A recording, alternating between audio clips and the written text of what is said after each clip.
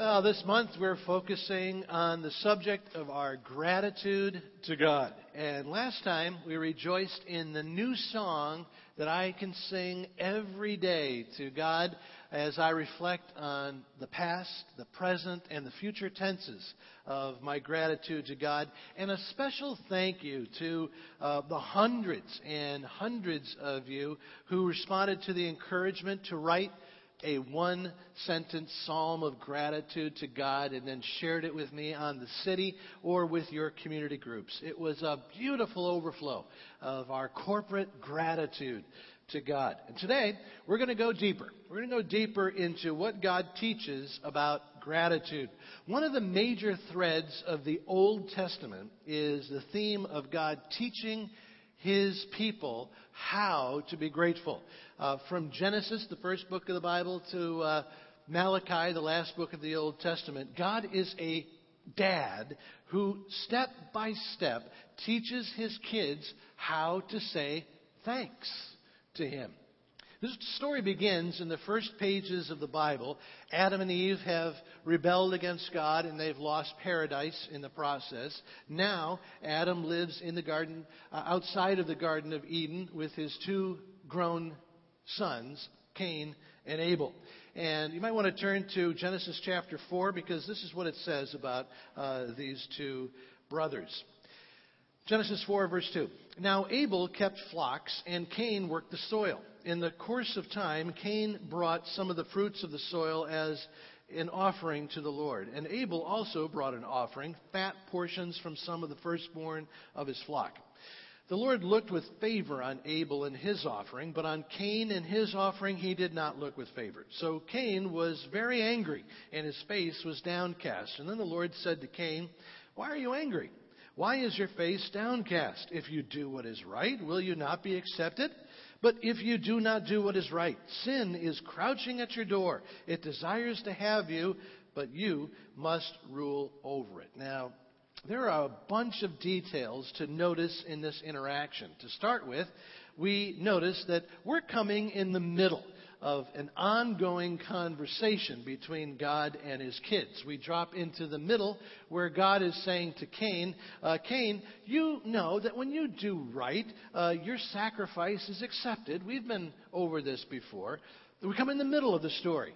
And a story that began apparently years earlier when God taught Cain and Abel why it was important for them to show their gratitude by giving back to God and how they should do it, how they should proceed with a thank offering. And this is the first chapter in God's instructions to me on how to say thanks to Him as one of His kids.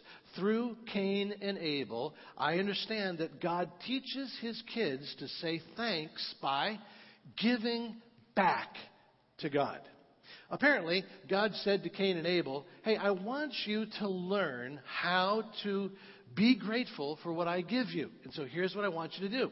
On a regular basis, I would like to ask you to give back to me a best portion of what I have given to you. So Abel, you work with animals, so bring me back the best portion of your flock." And so that's what Abel did. He brought back the best. That's what's reflected in those words, fat portions or firstborn, indicating that Abel brought his very best as a way to say thanks to God. And then there's Cain. God said, "Cain, your brother's in the meat department. I know you work in the produce aisle, so bring me a portion of your best harvest." And apparently, this is where Cain failed. Cain decided to keep the best for himself and gave leftovers to God. That doesn't work with God. God didn't accept Cain's offering because Cain was missing the whole point. By honoring God with leftovers, he was missing the whole heart and spirit of gratitude to God. So here, in the third page of the Bible, we have this contrast between Abel, who says, "God, how can I give thanks? How can I say thanks to you?" And he brings his best to God. And then we have Cain, who is who knows what God is asking for, but he decides to play games and cut corners and displays a lack of gratitude in the process. And this sets up a contrast that extends through the entire Scripture account and divides God's children into two groups. Every one of God's kids either adopts an Abel attitude or a Cain attitude toward God. So let's focus a little bit more on Cain and Abel and go deeper into the lessons that God is teaching me about expressing gratitude by giving back. By teaching me to give thanks by giving back to Him, God is teaching me that everything I have comes from Him. Do you see this? Do you see how God calls Cain and Abel to give their best back to Him? And in the process, He's teaching them that everything that they have is a gift that has been given to them from God. That they are not owners, they are receivers. And that they are completely dependent on the goodness of God. Believing this truth, that everything I have comes from God, is absolutely foundational to gratitude to God. I will never grow in gratitude unless I adopt this attitude that my paycheck is 100% a gift from God. This is so foundational to gratitude that I need to ask you if you believe it. Cain didn't believe it. Maybe you don't either. But maybe that explains why you're reluctant to give back to God. Because to the degree I assume that my paycheck, my money, my resources comes from me and my hard work, to that degree I will be reluctant to give back to God with gratitude. But the Bible says, think about it, will you? Just think about it. Think about how your physical and mental ability to earn anything is God's to either give or not give to you. Think about how the opportunity to earn anything in your life is within God's power to give to you or not give to you. Think about how every beat of your heart is a gift and a reminder that you are totally dependent upon God's goodness. And think about how you either end up acknowledging this truth, that everything comes from God and that you are humbly dependent upon Him. You either come to that truth the easy way or the hard way. I heard recently about an old lady who had a brand new black Mercedes. Mercedes-Benz, and she's circling around a superstore parking lot, and she had her blinker on, waiting for an exiting car to pull out of the last parking space in the parking lot, when out of nowhere comes this young guy in a snappy sports car, pulls around her and into that parking spot while she's still sitting there with her blinker going. And then while this old lady is still there waiting, the young guy bounds out of his little sports car and on his way to the superstore goes by yelling, "That's what you can do when you're young and quick." And as the guy started off, the lady puts her Mercedes in drive and guns and rams right into his sports car. And then she backs up and then rams again into his sports car. She does it 2 more times until his little sports car is squashed like a bug.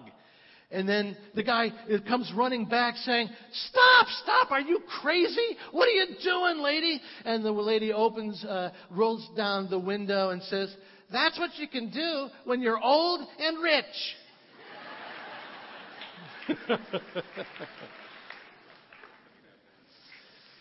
You know, sometimes I think we take the attitude of that little young guy in the little sports car, that we're invincible. You know, that everything I have, I get what I want, and I don't need to be grateful. I mean, I'm a self-made man. I think I'm invincible. Until a black Mercedes comes along and proves how it can all be taken away in a split second. Sometimes the black Mercedes is a little cell in my body that takes away my health. Sometimes the black Mercedes is a business reversal and I lose my job. Some people never learn to be grateful to God for what they have until they lose it. I say, don't wait that long. Some people acknowledge that God is the giver of everything the easy way, and some people don't get it until they learn the hard way. Choose the easy way. Be grateful to God for what you have now. This is the grateful attitude that God was training Cain and Abel in through this thank offering process, and that's what God wants to teach me. Which leads to another lesson that comes out of Cain and Abel's giving back to God. God is teaching me that giving back is all about growing a grateful heart within me, an attitude within me. What God taught Cain and Abel about giving back through an offering, God was teaching to develop a heart attitude within his kids. We know that it was all about developing a heart attitude because God had absolutely no need for the gift. God had absolutely no need for Abel's animal parts or Cain's vegetables. It's not like God had a yen for steak and salad. No. God's sole purpose was to teach them through giving back so that they could develop a grateful heart. Nothing's changed. God is still calling his kids like you and me to give back to him as a way to grow in us hearts of gratitude. But this is where some of us want to get fuzzy and vague. We want to say, see, it's just a thought that counts. God doesn't care whether I give or don't give. He doesn't care whether I give my best or leftovers. God doesn't care. God just cares about my heart. He knows how thankful I am. Well, God's interaction with Cain proves that God refuses to play that mind game. God is teaching me that the level of my heart gratitude is revealed in the specific, tangible, and measurable aspects of giving back. By teaching them to give back a material offering, God was teaching Cain and Abel how their intangible heart attitudes are revealed through the tangible aspects of giving back to him. Cain wanted to say, God, it doesn't matter what I give, whether I give second best. You know my heart. And God says, Cain, that's just it. That's just it. Your invisible heart attitude is revealed by your visible offering. So bring it and bring it all. Bring your best. Which leads us to the next chapter now of God's instruction about how to say thanks to him. This next chapter moves beyond Cain and Abel to Mount Sinai, to Moses and the prophets, where God teaches his kids to say thanks by giving back to God a tithe of their income. What does a tithe mean? It's a biblical word that means a tenth. 10%. And it refers to God's explicit instructions to his people to give 10% of their income back to him as an expression of their gratitude. God wrote these instructions with his finger on stone. And then gave those instructions to Moses to bring back to his people that whatever they received, they were to give 10% of that income back to God.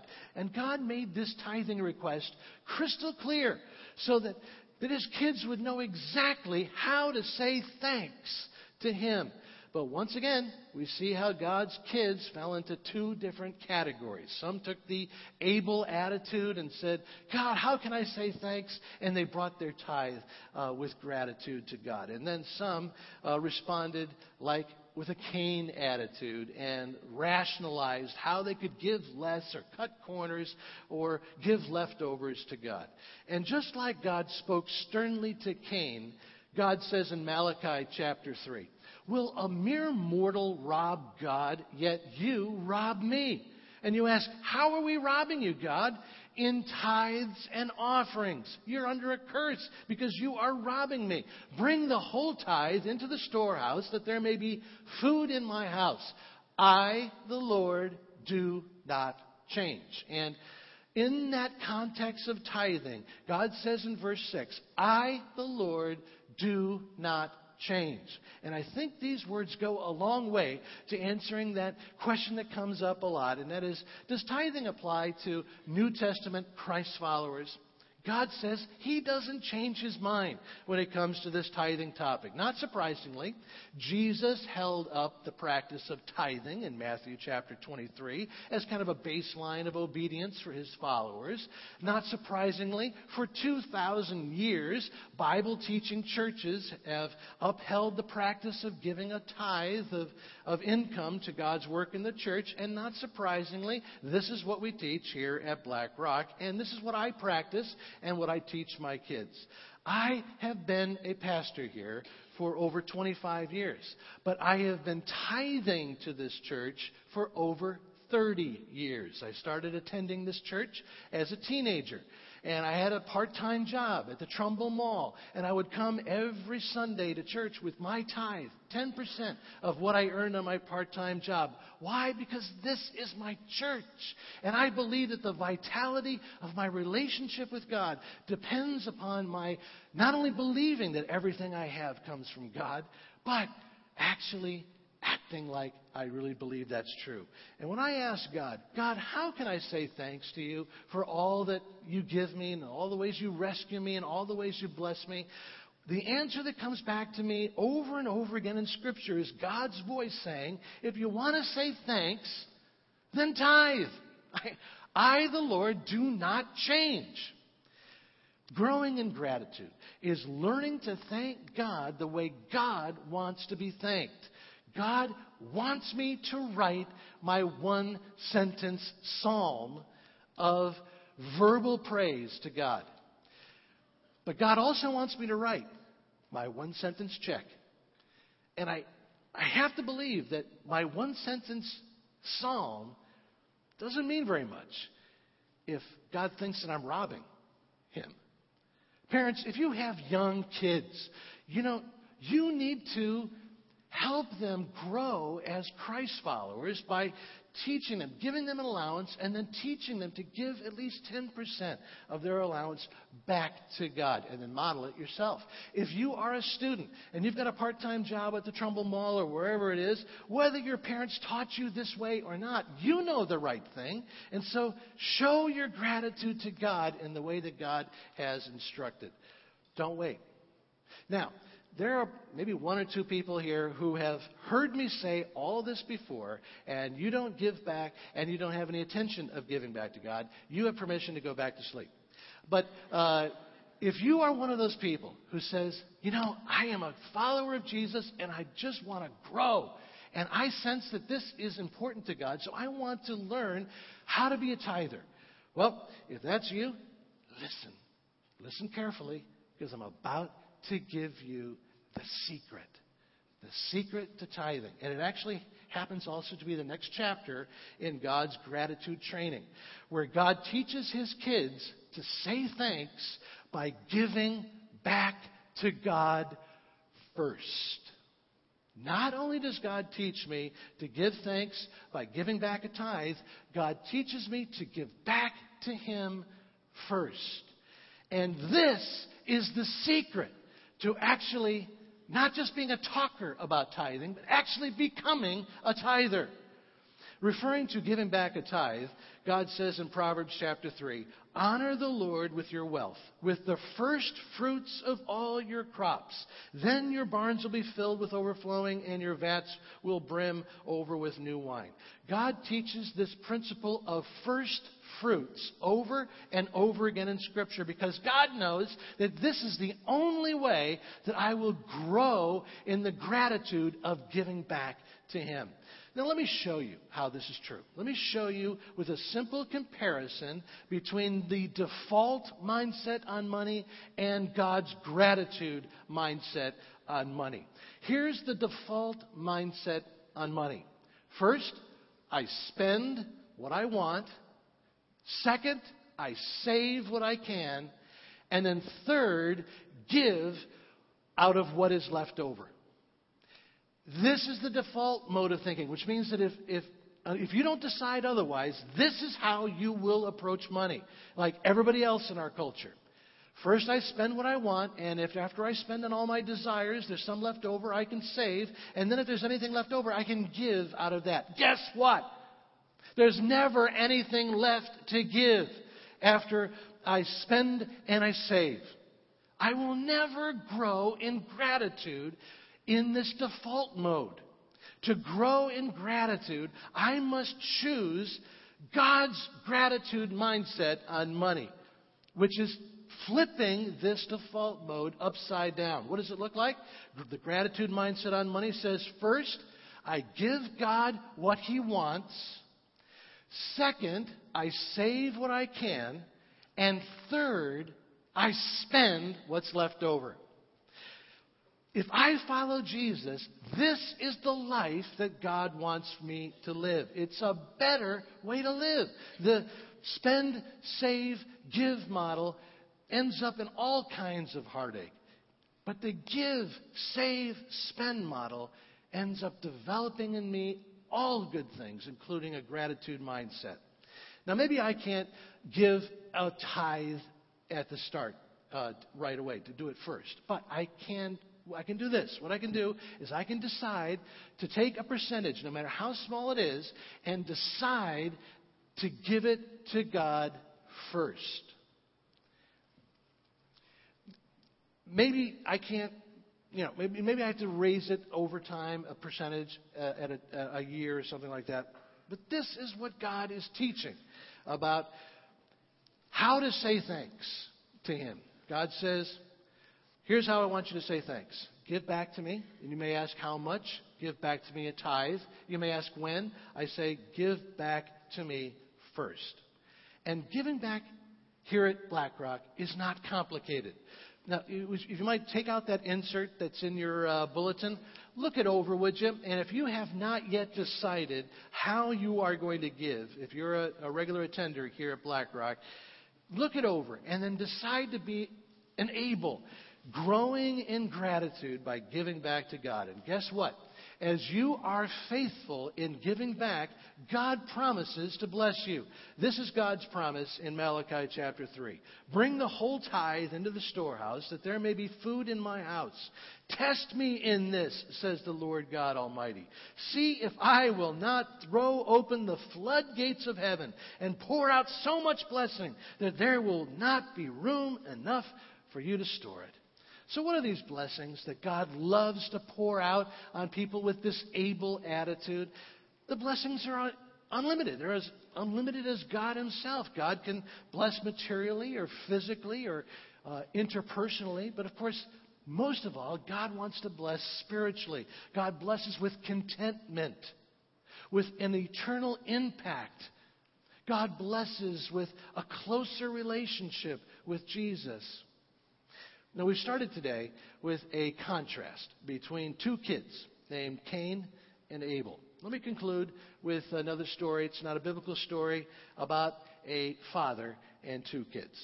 There once was a kind and generous man who lived alone with his two children. These two children were like 12, 13, 14, which means that they were not old enough to earn money, but they were certainly old enough to be able to get presents for their dad.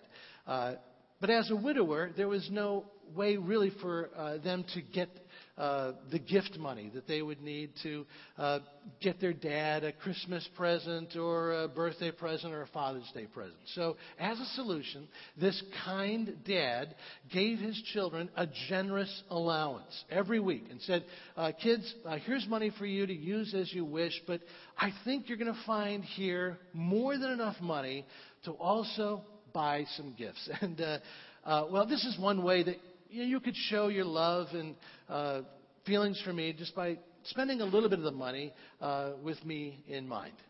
And with these instructions, one of the two children took the allowance and said, my dad is so great. And so he put aside a part of it so that he had money to buy his dad a Christmas present and a Father's Day present and a birthday present. But more than that, he loved just finding ways to use the money with his dad in mind. But then there was the other child. And the other child said, if my dad needs something, he can get it himself. I mean, he's got lots of money. Me, I need every penny. This is not much of an allowance that I get. I need to spend it all on myself. And with this attitude, birthday, Christmas, his dad's Father's Day came and gone. He didn't get anything. Zip. Zero. The father didn't say anything, but he just felt kind of wounded by this child who obviously loved the money more than the one who was giving the money. That's the story. Now, with this story in mind, let me ask you a few questions. The first question being, if you were that dad who explained to your kids how you could use an allowance to show love and gratitude to you, if you were that father, what conclusions would you come to about the kid who was even more generous to you than you asked for? Wouldn't you smile? And wouldn't you say, the way this kid handles allowances, well, it just makes me happy. And if you were that father, wouldn't you determine in your heart to bless that child?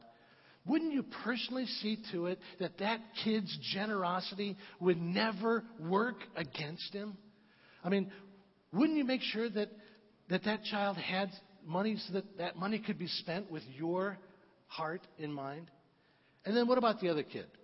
After you explain how you can use this allowance to demonstrate love and gratitude to you, and this kid chooses to not even give you the minimum that you asked for, when this kid spends everything on himself, what conclusions would you draw about this kid? Of course, you would still love this kid. You would love this kid crazy because this is your child. But wouldn't you also say, the way this kid handles his allowance really says something about his heart. And this has got to change. Because I want my child to reflect who I am. And this is not me. And it's not good for my child. I love my kid way too much to let it stay this way. Which brings now to a final question. In this parable of the father and two kids, which kid are you?